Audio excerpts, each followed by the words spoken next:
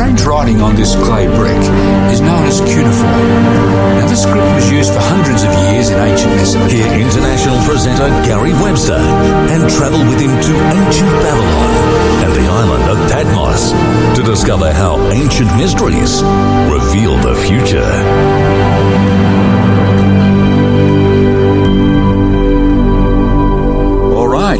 Now we're moving on to the secrets of the psychics. Haven't you noticed here that the book of Revelation and the Bible, while God talks about the end time events, and well, we need to know about those, it's very practical. God is interested in helping our lives, our characters, because it's the only thing we take with us to eternity is our character. And so God is so good, and I'm so thankful that the Bible is so practical. All right, the secrets of the psychics. I love coming here to Delphi because here at Delphi there was once an oracle, meaning like a prophet. Many prophets down through the centuries, they say. They would sit on a tripod, these ladies they were, sit on a tripod over a crack in the rock where gases were coming up, and they believed this is what made them sort of like hallucinate, I guess, and they'd make these predictions. And many famous people came here to Delphi down through the centuries. People like Croesus of Lydia, there in Turkey itself. Alexander the Great consulted the oracle of Delphi, wanting to know what the future holds and so on. The Emperor Nero, years later, he came to consult the oracle of Delphi. And then, of course, the Emperor Hadrian. Many famous people. Now, in ancient times, many people, which we can see, were interested in visiting the psychics to understand what was going to happen in their lives. But even in more recent times, men like Abraham Lincoln, Franklin Roosevelt, presidents of the United States of America, alongside those ancient people, have consulted the psychics to want to know what decisions they should make in their work as leading the nation. You know, there are some very famous and controversial psychics today, of course, like Sylvia Browne. And many people go to visit the psychics to consult them as they look at their crystal balls or their tarot cards and so on. In fact, the psychics today are making big dollars. Very famous psychics like Edgar Cayce, known as the Sleeping Prophet. Jean Dixon, a prophet or a psychic, some years ago predicted the assassination of John F. Kennedy, President Kennedy, and the suicide of Marilyn Monroe. Very famous people, and some of them had a much higher batting average than people have today in trying to predict the future. But the prophets are and have been making big profits. From prophets to prophets, but the ITS. There's a lot of money in this business today of trying to predict the future for people who come along for a visit to know what's going to happen in their life. A lot of money is being made today. But not just among the psychics. There are many people even in the Christian church today, both Catholic and Protestant churches, who believe they're receiving prophecies from God. Many, thousands of people are claiming this today. What are we going to make of all this? Well, the Bible talks about this in a very serious way. Jesus made predictions. He warned regarding prophets and psychics in the end of time. Notice what Jesus said. False Christs and false prophets will rise and show great signs, miracles and so on, great signs and wonders to deceive, if possible, even the elect, God's friends. Jesus warned, not only here, but elsewhere in Matthew's Gospel, that there would be false prophets as we near the end of time. Jesus said in Matthew 7, verse 15, let's take the text up. Jesus said, beware of false prophets who come to you in sheep's clothing, Jesus said, but inwardly, inside, they are ravenous wolves. Be careful, said Jesus the Christ. Not everyone who says, I know this and that, and I have a prophecy from God and so on, is actually of God. Some are inwardly like ravening wolves. But if you have false prophets, there's an indication in the very language, therefore, that we should expect true prophets in the end of time. In fact, the Bible says that the genuine gift of prophecy will be in the end times. Notice what the Bible says. Paul is writing to his friends in Ephesus. Wherefore, he said, this is Jesus, when Jesus ascended up on high, when he went back to heaven, he led captivity captive and gave gifts to men, gifts to human beings. Then he gives us some of the gifts. He himself, Jesus, gave some to be apostles, some prophets, some evangelists, and some pastors and teachers. Now you will notice one of those gifts that's mentioned among those gifts there in Ephesus is the gift of prophecy. And Paul said this gift with other gifts will go to the end of time, in fact. Notice what he says. So that you come short in no gift while you eagerly wait for the revelation of our Lord Jesus Christ. He said we should expect this gift even while we're waiting for the return of Jesus Christ. This is what Paul said. Now let's talk about the work of a prophet, a true prophet. You will notice the word prophet actually comes from two Greek words joined together. These words are pro and phet. The word pro means for or on behalf of.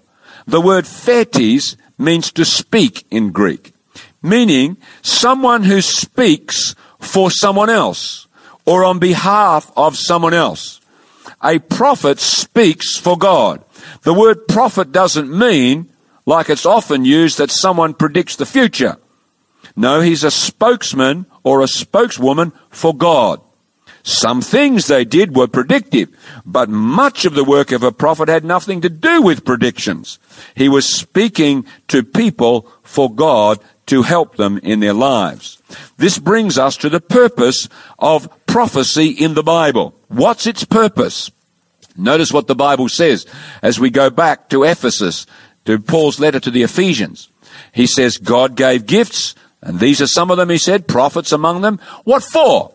For the equipping of the saints, God's people, for the work of ministry. So he gave them to equip God's people so that they could serve or minister, for the edifying or the building up of the body of Christ, till we all come to the unity of the faith and knowledge, he says, of the Son of God, to a perfect, that means a mature person, to the measure of the stature of the fullness of Christ, that we should no longer, he says, be children, tossed to and fro and carried about with every wind of doctrine or teaching, by the trickery of men in the cunning craftiness of deceitful plottings. He could see that some people would be wanting to do these to deceive people, he says. So we don't want to be able to be deceived by these sorts of people. Now you will notice the purpose of prophecy here. A number of reasons are given for it. We've just read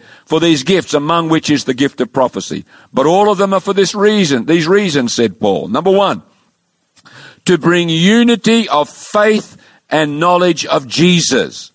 God wants us to believe the things that this book says about Jesus. Unity of faith and knowledge of Jesus. To bring us to maturity. Is it very nice to see a 40-year-old in nappies? Hardly.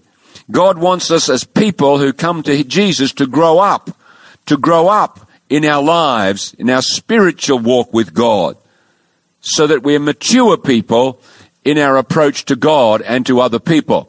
Then he says not only to bring us to maturity, he says, but God gives these gifts to bring stability to our lives, so that when the latest idea comes along, we're not swayed this way and that way. We have stability in our life. We are focused. We have a firm foundation is the idea. And notice the great goal of everything is to make us Christ-like. What a different world it would be if Christians who profess to be Christians were truly Christ-like. Truly Christ-like. That's what the word Christian means, one who follows Christ. But sadly, so many in the Christian church don't follow Christ. And that's why Muslims, for example, want nothing to do with Christianity, because what they see is not the real thing. Sometimes people in Hindu faith, I've lived in Fiji, they want nothing to do with Christianity, when the very Christians who go to church one day, they steal stuff from them the next day. Who would want that sort of thing? So God wants and uses the gift of prophecy among the other gifts to help us to be Christ-like, help us to be people like Jesus. What a different world it would be. And the last one is this, to prepare us to serve others, he said, to equip us to serve. That's what we said in our last session. The happiest people in this world are those who are out there to help other people. God wants us to serve, not just to sit. We are to serve like Jesus himself. He came down to help other people. Now, why would God send his prophets? What would be his reason for sending prophets? Those are some of the reasons we notice there. The whole reason, however, can be summed up in one word. That's the purpose of the prophecy, but why does God do it? Because of his love for his people. A prophet's work is to help people. There was a king in Israel. You may recall his name, King David. He was pretty prosperous at this point in his life's journey. One day he was standing there in his palace, and he happened to look down on the rooftop of some of the houses below him, and there was a woman taking a bath, and he thought, now she's nice. So he made inquiry who this woman was, found out that she was the wife of one of his soldiers who actually at this time was fighting in Amman, in Jordan, at the city of Amman, fighting the Ammonites. So David thought this is a good time to sleep with this lady, so he asked her, and she came, and he committed adultery. Now, how's he going to cover this thing up? He thought. Well, fortunately, guess who turns up not long after this? Uriah comes for some recreational leave. He comes home from Amman across the valley of Jordan, and he comes and he sees David, visits David, and David says, man, he says, how's the battle going over there? Oh, it's pretty tough and so on, I guess Uriah said to him. And David said, well, now, man, now that you're home, why don't you go have some special time with your wife? You know, you deserve it, man. You've been fighting out there. And he says, man, I can't do that, says Uriah. My fellow soldiers are out there fighting. I can't have the privileges of marital life while my fellow soldiers are fighting. I'm not going to do that, he says. I'll just go home and sleep in my own bed. Well, so he does. And David's got a problem. How am I going to get this guy to sleep with his wife so he can cover this thing up? So he calls the man in the next day and says, listen, come to a party of mine. And David gets him drunk, gives him alcoholic drink, and the guy gets drunk, and David hopes now he'll go home and spend some time with his wife. But he won't. He sleeps in the king's palace outside the door. David thinks, what am I going to do with this guy? He is so honorable. So David writes a little letter. He writes a letter and he says, now, dear General Joab, his general, I want you to put Uriah the Hittite right up at the front where the arrows fall the thickest, right near the wall, he says. Put him up there. And then he signs it, King David, folds it over and gives it to Uriah to take to the general over there in Amman. He's holding his own death warrant. What a miserable guy David is. So the guy goes over there, and of course, General Joab reads the letter and he says, David wants this guy done away with, obviously. Okay, you're up the front, Uriah, and Uriah was killed. And David thought everything was sweet now. Nobody will know what he did and what she did. But God did. And God loved David, even though he was pretty miserable. And God sent a prophet to him. His name was Nathan. And one day, Nathan, not long after this, Nathan turns up and he says, David, we have a very serious problem here in your kingdom. He says, listen, there's a very wealthy guy up the road there who owns scores of sheep. And he's got a very poor neighbor, or he had a very poor neighbor who owned one little sheep. And the rich man had some friends coming one day. And he's so miserly, he said, look, what am I going to do? I've got to kill a sheep for my friends. So he looked over the fence, saw the poor man's sheep, stole the thing, killed it, and fed his friends on the other neighbor's sheep. David got off his seat and he says, where is that man? He deserves to die. And the prophet looked at David in the eye and he said, David, you are the man. Wow. And David suddenly realized that, yes, he's right. I'm a wealthy man, and I've stole the one wife of this man, and I've killed him. Now David repented. The Bible says in Psalm 51, you can read it sometime, have mercy on me, O God. And did he need mercy? Have mercy on me, O God, for what I've done. Killed a man and stolen his wife, committed adultery. And God forgave him. Oh, there were some consequences. There's some scars with some of the things we do, but God forgives us. And David will have eternity, of course. But that's the work of a prophet, you see. Not just to predict the future or something, but God shows him things that nobody else knows in the life of his people so that that person can make a course correction. This is the work of a prophet. Thank God. Now, how did God communicate his messages to the prophets? Well, there were a couple of ways. Number one, God did this through dreams and visions in the Bible times. Notice what the Bible says. If there is a prophet among you, I, the Lord, make myself known to him in a vision. I speak to him in a dream, like we saw happen to Daniel. God spoke to Daniel in a dream, gave the same dream that he gave the king the night before. God speaks through dreams and visions. Number two way, God impresses the minds of the prophets. He impresses them with a thought or some ideas. Notice what the Bible says. For prophecy never came by the will of man. The prophets never cooked this up themselves, the true prophets. But holy men, men given to God, men who said, God, I'm going to follow you. Holy men of God spoke as they were moved by the Holy Spirit. God's Spirit impressed their minds with something that they needed to say or to do for his cause. So these were the two key ways. Now, not all prophets wrote in the Bible. Have you heard of the book of Nathan in the Bible? But we just read of a prophet. Did you know that Abraham is called a prophet in the Bible? But there's no book of Abraham in the Bible. Have you read the book of John the Baptist lately? No, but Jesus said this is the greatest of all the prophets, John the Baptist. So you don't have to write a book in the Bible to be a prophet, according to the Bible. And by the way, you don't have to be a man to be a prophet in the Bible. In the scriptures, we have a number of women who were prophets. The most famous one was Deborah in the book of Judges. She really told the men what to do in her day. A great leader in Israel was a woman, a prophetess called Deborah. Not only her, but there's another prophetess called Huldah in the Bible. In fact, you can visit Jerusalem today and you can see the Huldah Gates. 3 of them, called the Huldah Gates there in the city of Jerusalem. Philip, one of the church preachers, evangelists, and a deacon in the church in the book of Acts, he had 4 daughters who were prophetesses. Man, that'd be pretty hard, wouldn't it? Dad couldn't do anything without the girl. So, Dad, you better make a course correction there. You know what I mean?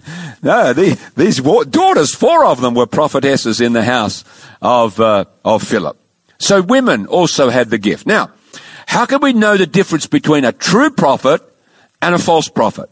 Because that's very important, especially in light of what is happening today, especially in light of Jesus' warning. There will be false prophets. They come like wolves in sheep's clothing, Jesus said. So here. Now, if you want to know whether a counterfeit note is genuine or not, what's the best way to know if you got a fake $10 bill in your hand or something, $10 note? Well, the best way is to know the real one so well that you'll be able to pick up the phony, right? If you know what the genuine is like, you don't have to study all the thousands of different counterfeits. Just study the genuine so well that you'll be able to pick out the phony one because you know the genuine, you see. And that's a great principle for knowing the difference between a true prophet and a false prophet. Find out what a true prophet is really like in the Bible, and you'll be able to spot them as time goes on, the ones who are phonies. So a test of a true prophet. Here we go. Number 1 test is this. The first test of know what is a true prophet is this. A true prophet will have prophetic accuracy. He'll have a batting average of 100%. This is what the Bible says. Now, Jeremiah is talking here.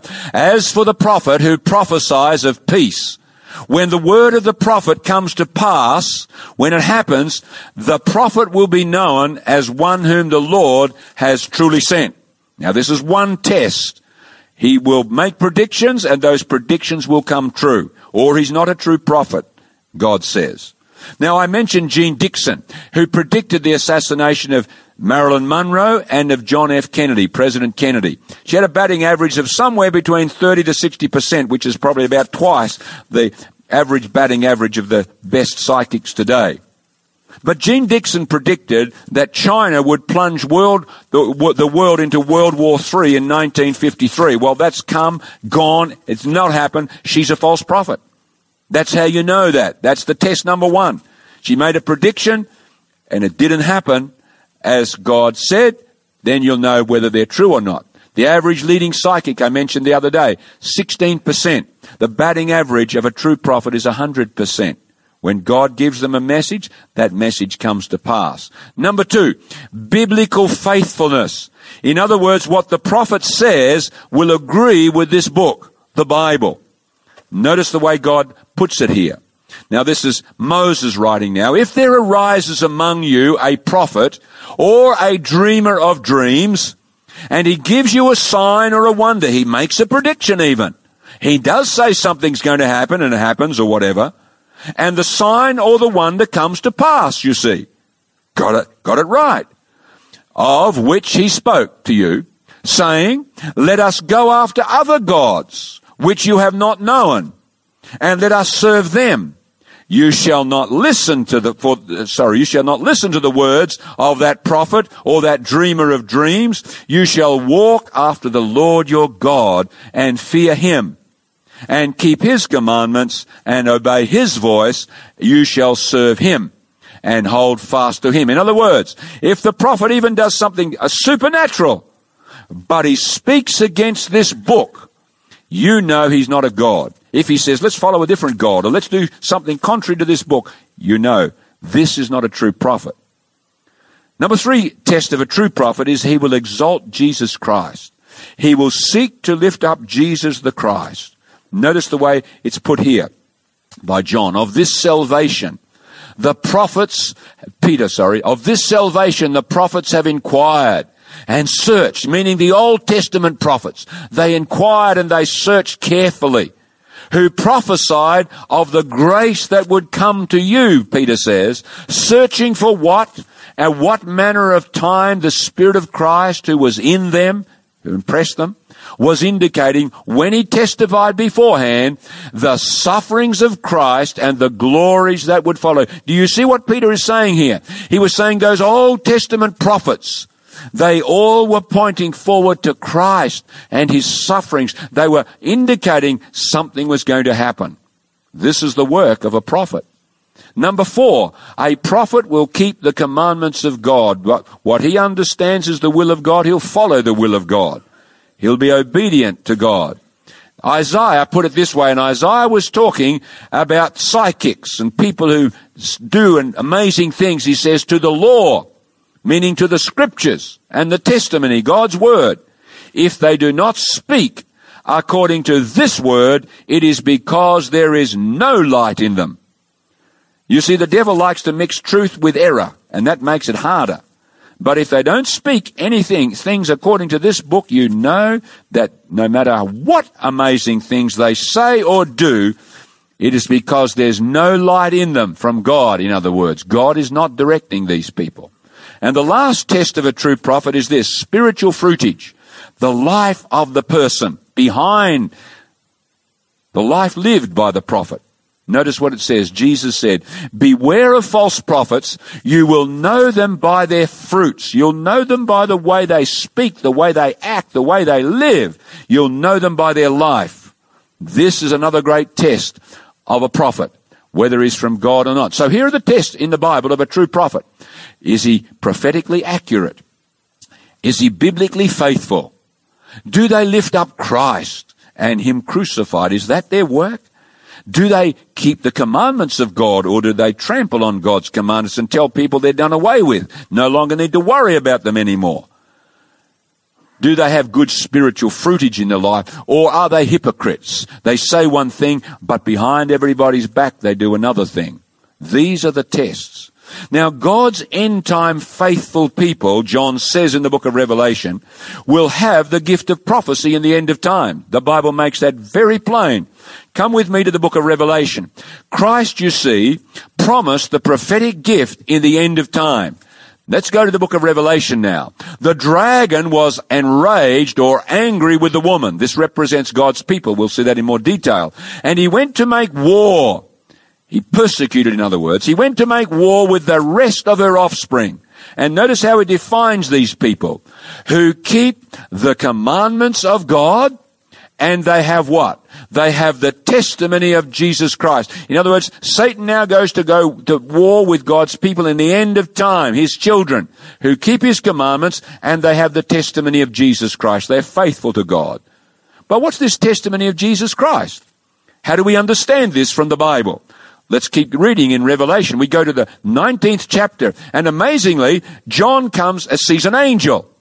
He sees a lot of angels in Revelation, but there's one in front of him, and he bows down to this angel, and the angel says, "Don't do that, John. I'm just an angel. I'm a created being. I'm not God." Notice what he says, "I am your fellow servant and of your brothers who have the testimony of Jesus. Worship God, for the testimony of Jesus is the spirit of prophecy." Notice what he says. Your brothers have the testimony of Jesus, and the testimony of Jesus is the spirit of prophecy, says God here through the angel. Now, the question, of course, is who were John's brothers then? Who were these brothers of John that had the testimony of Jesus or the spirit of prophecy? Well, John tells us. He bows at the feet of the angel a second time in the 22nd chapter, and the angel says, "Don't do it, John. I am your fellow servant and of your brothers or brethren," who? The prophets. You see, it's the prophets who are given the Spirit's gift of prophecy. That's what it is. It's the gift of prophecy. And John says, in the end of time, in other words, God, the dragon makes war with God's people who keep his commandments, meaning they're faithful, and they have the testimony of Jesus, or the Spirit's gift of prophecy. You see, prophets testified of Jesus. That's why it's called the testimony of Jesus. Because the prophets in the Old Testament, those in the New Testament, they all pointed to Jesus. They had a one-track mind, Christ and him crucified. Those before pointed to Jesus to come. Those after pointed Jesus who had come and who had ascended and was about to come, is coming again.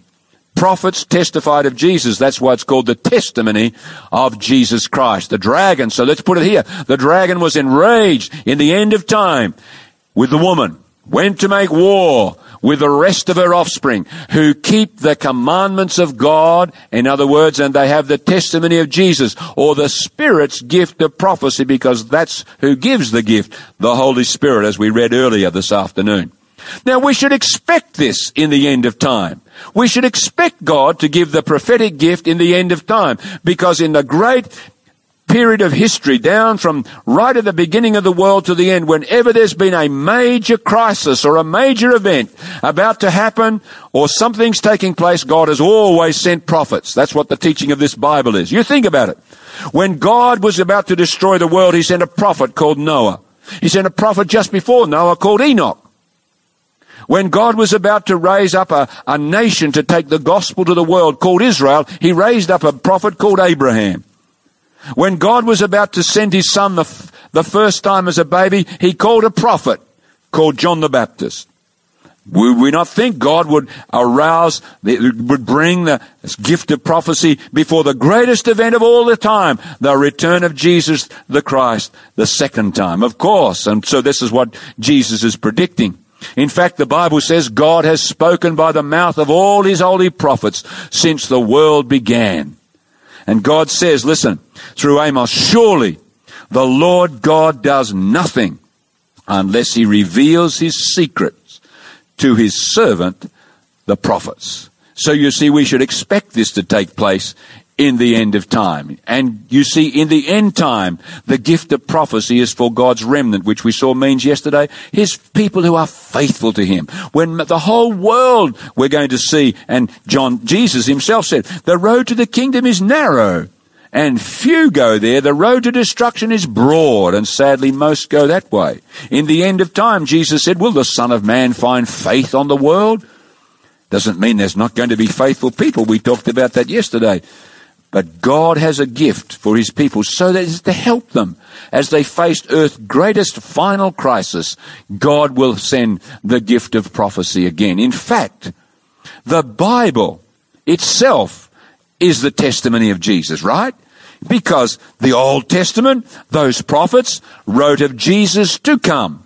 The New Testament, as prophets like Paul and Peter, they were prophets, and they spoke of Jesus who had come. The Bible itself is called the testimony of Jesus. But not just the Bible. The book of Revelation is called the testimony of Jesus. John says that. This book especially is called the testimony of Jesus. He said, John, who bore witness to the word of God and to the testimony of Jesus Christ, to all things that he saw, blessed is he who reads and those who hear the words of this prophecy. He calls it the word of God and the testimony of Jesus Christ. And they keep those things written in it. The testimony of Jesus is the Bible, but it's especially mentioned as the book of Revelation. But it also means that the gift of prophecy, the gift itself, will be among God's end-time remnant, meaning his faithful people who love God with all their heart and they follow God. This gift will be seen. In fact, that's what the prophet Joel said. It shall come to pass, said Joel afterward, that I will pour out my spirit on all flesh. He said, your sons and your daughters shall prophesy, and your old men shall dream dreams, and your young men, he said, shall see visions before the coming of the great and awesome day of the Lord. Notice it. Young men, old men will see visions. Now, God promised the gift of prophecy to his end-time church, his end-time people, as we near the end of time. And I want to share with you the life of a person who I believe had this gift. You'll have to make this decision for yourself. God said it's going to happen. God said your sons and your daughters. So we should understand this. Paul said, despise not prophesying, but test them and hold that which is true. So we're counseled by the Bible to not just spurn it, but to examine it, test it, and see if it is the real deal. But let me share with you one lady who I believe had this gift. Now, this woman here was a Methodist, young girl, about 17 years of age, when she received her first vision. And she received some 2,000 visions through the rest of her life. It's quite amazing to read about it. When she was about 9 years of age, she had a serious accident. And a young girl, a friend of hers, kids playing, and you know how kids go, and threw a rock at her, and it hit her in the nose, and she really was not able to go to school pretty much after that. It really did a lot of damage to her, and she had to quit school. She tried to come back, but she just couldn't. The injury was just affecting her health. So pretty much after the age of about 9, she had no more formal education. Whatever she got was at home from her mum giving her books to read and so on. So no formal education after about the 9th year of her life. But she had these 2,000 different visions. Now, when this lady had visions, many supernatural things happened, especially in the first visions that she was given. For example, she would hold up a large Bible in one hand while she was in a vision, and she would turn the pages, not looking at the Bible, but she seemed to be looking somewhere else, but turn the pages, and she'd be quoting things on the page of the Bible where she was talking about. And people thought, what's going on? She's not even looking, but she's right on the spot. Not only that, she held the Bible up for an extended period of time. I would challenge any man in here to hold one of those large Bibles in their hand for more than 20 minutes. Sometimes she was not breathing when she had visions. In fact, a doctor heard about this. He thought it was a lot of nonsense. Mesmerism, he called it. And so when he heard she was in vision on one occasion and had been in vision for a couple of hours, and sometimes he gave her some tests. He put a mirror up before her face and a candle and so on. And he said, she's not breathing. What's going on here? Here she is having this vision, but nothing, she's not even breathing. And so he was just mind-boggled. Now, this doesn't mean it's of God, of course, because the devil can do this sort of stuff. It doesn't mean it's of God. It simply means it's supernatural. It's beyond the human understanding how this person can be in a vision and not breathe. This happened to the prophet Daniel, you'll read as well when you read some of his book, the book of Daniel, when he was in vision. So it doesn't mean it's of God. It simply means something supernatural is taking place. So what we would need to do is do the test. But let me show you what people have said about this woman. This remarkable woman, though almost entirely self-educated because of the accident, has written and published more books in more languages which circulate, he said, to the greater extent than any other woman in history. This is the most prolific woman writer in history of planet Earth, says this gentleman here, George Wharton James. In other words, a prolific writer. Now, let's do the biblical test, because that's what we should do. And I've done these myself, but you'll have to do it yourself. But let me share with you where you'd need to start. Number one is this. What about her prophetic accuracy? Did she make some predictions? Did she make some amazing statements which nobody knew about at the time? That sort of thing? Did she make some signs and wonders? Yes, she certainly did. Most of her writings was like the sort of the writings of the Bible prophets. It wasn't mainly prediction. It was about instruction and helping people in their regular life, but she did make predictions in the course of her work. Notice this one here that she predicted back in before 1900 thereabouts. Not long hence, she said, these cities, she's talking about the two twin cities in America on the West Coast, San Francisco and Oakland. She said, not long hence, these cities will suffer under the judgment of God. San Francisco and Oakland, she said, are becoming as Sodom and Gomorrah, and the Lord will visit them in wrath. Something's going to happen to these cities. Now, you'll notice this statement's made in 1902. Shortly thereafter, San Francisco and Oakland had a tremendous catastrophe when fire ripped out the heart of these great cities in an earthquake that took place and so on. Just as she had predicted. Now, there's another thing she said. She's writing this in the early 1900s, late 1800s. She says, the tempest is coming. We shall see trouble on all sides. Thousands of ships will be hurled into the depths of the sea. Navies will go down and human lives will be sacrificed by the millions. Notice she wrote that in 1890. Shortly after, what did we have? We had tremendous world wars.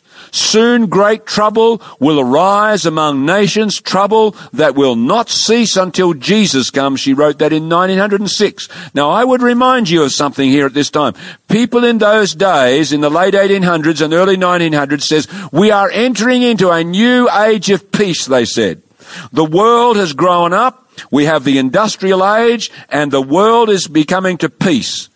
That was the worst century we've had for war, as you will recall from a previous program. 180 million people died from war alone in that century that she said it's about to happen. Navies went down to the bottom of the ocean in those wars. You know that. Whole navies and so on. Millions of lives sacrificed. Yes, she made some predictions and she certainly got them right. She also said some things that were not known in her day regarding some health principles. At a time when doctors actually prescribed tobacco for their patients to calm their nerves, she said these words. Tobacco, she said, is a slow and an insidious but most malignant poison. In whatever form it is used, it tells upon the constitution. It is all the more dangerous, she said, because its effects are slow and at first hardly perceptible, I should say. Now, we know today that tobacco is extremely dangerous, but in her time when she wrote this, tobacco, as I said, was being prescribed. It's not until we get to the 1950s that the United States Surgeon General said that smoking is the cause of cancer, lung cancer. And now, of course, there's many other health issues that we now know of medically and scientifically that come from this thing, tobacco. She certainly got that right as she spoke about those things. Well, what about biblical faithfulness? What did she think about the Bible? What was her reaction to the scriptures and so on? She said these words, in our time, talking of the Bible, she says, in our time there is a wide departure from their doctrines, the Bible's doctrines and precepts. And there is a need, she said, for a return to the great Protestant principle, the Bible and the Bible only. She said, as the rule of faith and duty. In other words, this is the book that we all need to go back to, like those great priests and bishops in the Dark Age period who pointed the church back to this, and the Reformation began. Sola Scriptura, it's called, the Bible and the Bible only. She said these words, talking of her own writings. She said, "My writings are like a lesser light compared to the Bible." She said, "Little heed is given to the Bible." Many people don't even read it, don't even study the Bible.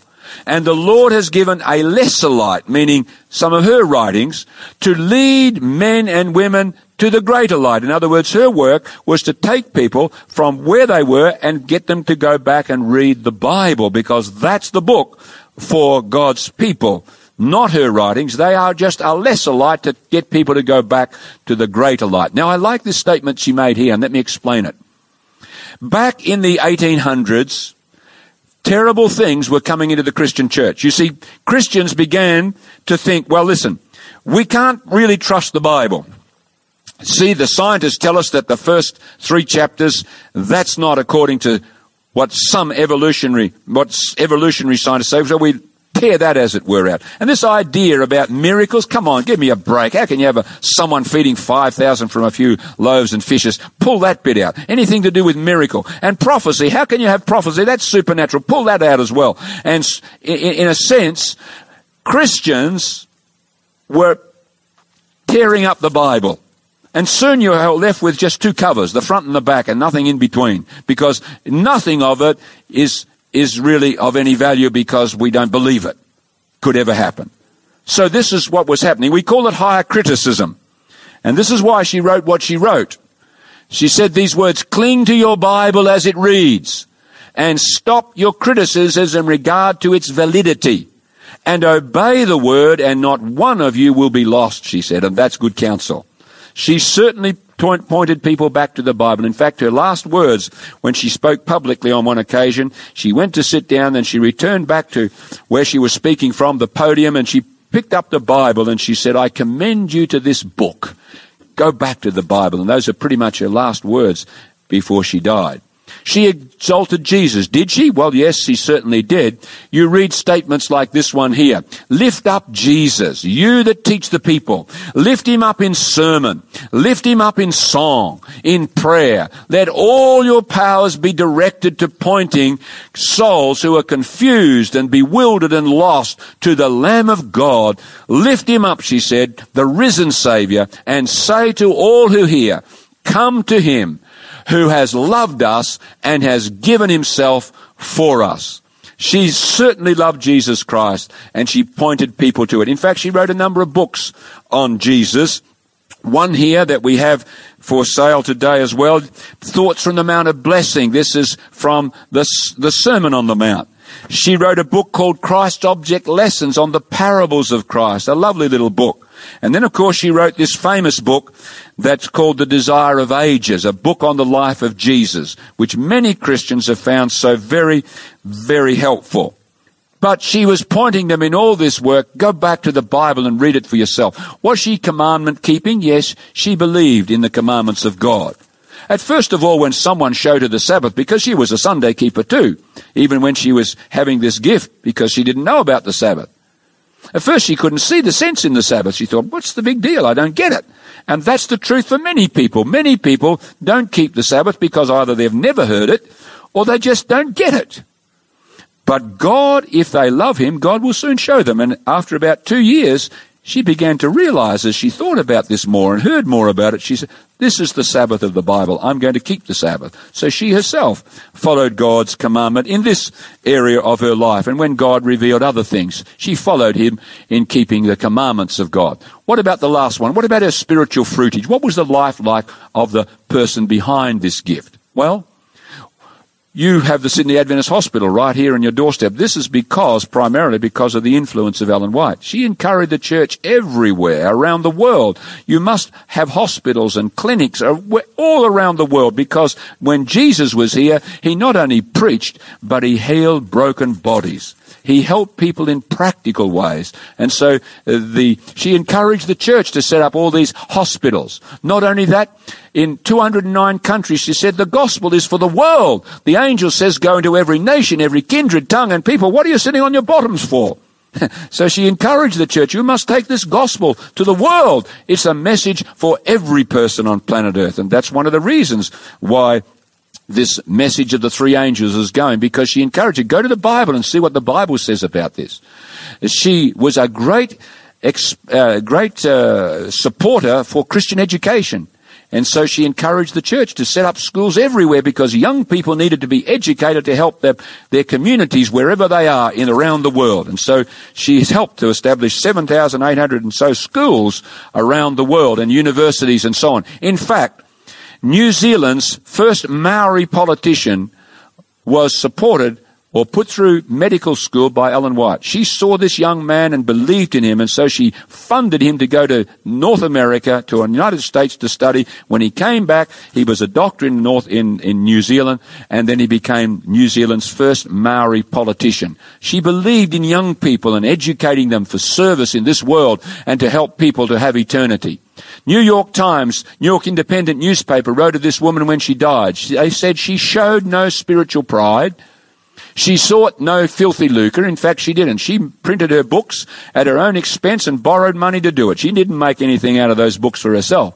She lived the life and did the work of a worthy prophetess, even though she didn't call herself that. The most admirable of the American succession, says this writer here in the New York Independent. Yes, she certainly did help people in many different ways. Now, you know, this woman has helped many people to go back to the Bible and to improve their walk with Jesus Christ. In fact, you know, she has helped in many areas of life. I know my own. It's helped my work as a preacher. It's helped our marriage. It's helped our healthful living because she wrote in all these areas that affect our lives. And it's been a tremendous blessing to know some of these things and to put them into practice. But one that interests me most is this one. The largest single church in the world is in Korea. And it's an Assemblies of God church, a Pentecostal church in Korea by David Yonggi Cho. And one day, some Seventh-day Adventist preachers went to visit this man to find out, why are you so successful? There's over 500,000 members in one church with 50,000 small groups at that time. So they went to this man and they said, how come you're so successful in spreading the gospel in Korea? He said, listen. And he went over to his library and he pulled down two books. One was called The Book Evangelism by Ellen White, and the other was called Gospel Workers by Ellen White. And he said to these Seventh-day Adventist preachers, he said, well, you read your own books, you'll have the sort of success that I'm having. Good medicine for these people, you see.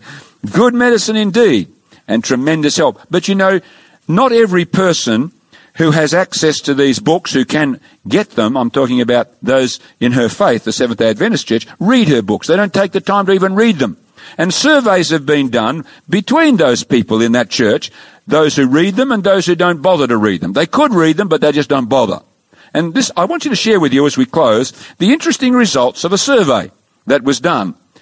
I have an intimate relationship with Jesus. In other words, Jesus is my Savior and I love Christ and I want to follow Christ. Notice the difference. For those people who read her writings, 82% said, I have an intimate relationship with Jesus. But it was only 56% for the non-readers. Here's another question. Question number 2. That's a massive difference, by the way, a 24% difference between those. The assurance of being right with God. In other words, if I die today, or Jesus should come today, I know I will have eternal life. Notice the difference here. 82% again for the regular readers, but only 59% for the non-readers. Quite a difference again, 23%. Here's another one. Involvement in Christian outreach. In other words, serving the community and helping people to come to know Jesus as their friend and Savior. The difference was massive. Readers were 24% more involved than the non-readers because she says, hey, this is what we're here for. We must be like Christ. We must reach out to other people. The last one is this one. Daily personal Bible study. Now, maybe we would think, well, people wouldn't have time to read the Bible because they're reading her writings. The answer is wrong. Notice what? 82% for the regular readers. Why did they tend to read more of the Bible? Because she said, go read the Bible. Hey, that's the main book. Go there. This is mine, just a lesser light. That's the thing, the Bible. 47% for the non-readers. Massive difference, you can see. 35% more involved in Bible reading. In closing, I want to share with you a fascinating story that helps us understand. And I want to encourage you today, not just about Ellen White. The main gift of prophecy is this book. You and I would do well. We would do the best thing if this is the book that we read. Forget about her writings. I mean, I read them. But I spend 3 times more in this book, the Bible, because it's the light. That's a lesser light, but an important one to help us. Notice what the Bible says. Believe in the Lord your God, and you shall be established. Believe his prophets, and you shall prosper. Whether they're prophets in the past or prophets in the present. If they're a true prophet, then we should believe them, and we will prosper and be established. In fact, you will notice this statement from Paul that we began with. Despise not prophesying. Don't say this is nonsense. But Paul does not say swallow it like a hook, line and sinker either. He says test it.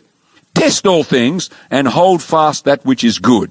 That's good counsel from the Apostle Paul. Don't poo-hoo the idea. Test it, and it's easy to test. You just need to read a bit and compare it with the Bible. And if it's not true, then discard it. Simple. Paul gives us that principle. But I want to share with you in closing an amazing story. There was a guy by the name of Stephen Smith living back in the 1800s. Stephen Smith was a very bitter man. You know, you meet some people like that, very bitter. They haven't got a good word to say about anybody, period. Grumpy old man. Well, he was a young man. And one day he received a letter from Ellen White, and it was signed by her and sealed, and on the back, of course, she had the sender's name, her name. And when Stephen Smith got this letter, he was really angry. He said, I don't need any letter from a blankety-blank prophet. And he folded the thing up, and he took it up to the attic, and he stuffed it in a big chest that he had at the bottom, and there it lay for years. Well, Stephen Smith gets older and older, but the older he gets, the more bitter he gets. And he's an old man now, and he's going on 70s, 80s, and Stephen Smith, something started to speak to him in his head. God started to speak to him. Stephen, I love you, and you need to turn around your ways. You need to come back to me. Stephen Smith decided he would turn back to God. And so one day he went to the church down the road from where he was, and he happened to read something in one of the papers there in the church, and it was written by Ellen White, and he thought, oh, that's pretty interesting. That's quite good. I like that. And then he remembered that old letter. So Stephen Smith, as soon as church was over, he went back to his home, went upstairs to the attic, got hold of that letter stuffed in the bottom of that trunk, sat down on it, and began to read it. And as he read it, he began to cry. Because there in that letter, it indicated what exactly he would become if he did not turn back to God. And everything in that letter was exactly what had happened to his life. And he said, if only I had read that letter when I got it 30 years ago. But what a great God to speak to an old man who doesn't have much now to offer God, but God still loved him. That's the work of a prophet. That was the work of Ellen White. But more importantly, that's the work of these prophets. Now you will notice I have not mentioned things by Ellen White before, and I'm not about to do it anymore either. I just simply needed to raise this issue because John raises it in Revelation, that in the end of time, to help God's people, God will send prophets. Joel said the same thing. So that's why I've raised it, but I won't be talking about it anymore. But if you want to get some of this material, which is so helpful, I would suggest that you go to the book place this afternoon at the Function Center, and these 5 books that I've mentioned, they take us right through the story of the Bible and to the end of time, and you will find them helpful, especially if you read the biblical part and then read the chapter. Okay? So I would encourage that. It's been a great blessing to me and a great help and to many other people. Let's bow together in prayer, shall we? Loving Father in heaven, thank you for the words of Paul. Despise not prophesying, but thank you that he added, don't swallow it hook, line and sinker as well. He said, test it. Have a read of it. Check it. Father, we pray that you will help us to do that, to hold that which is true. In Jesus' name, amen. Now, my friends, how would you test this? You would test these things by reading a bit. Would you go to the internet to check on whether the Bible is a good book or not? Not a smart place. Because if you go to the internet, there's a lot of people that tear down the Bible, right? So that wouldn't be a smart place to start. Where would you want to start if you wanted to check whether this book was the truth or not? You just read the book. Just read it. Start reading and you'll soon see, you see. Same with this. Go to the internet, not smart. Read a bit, check it with the Bible. That's the smartest way to know what is truth.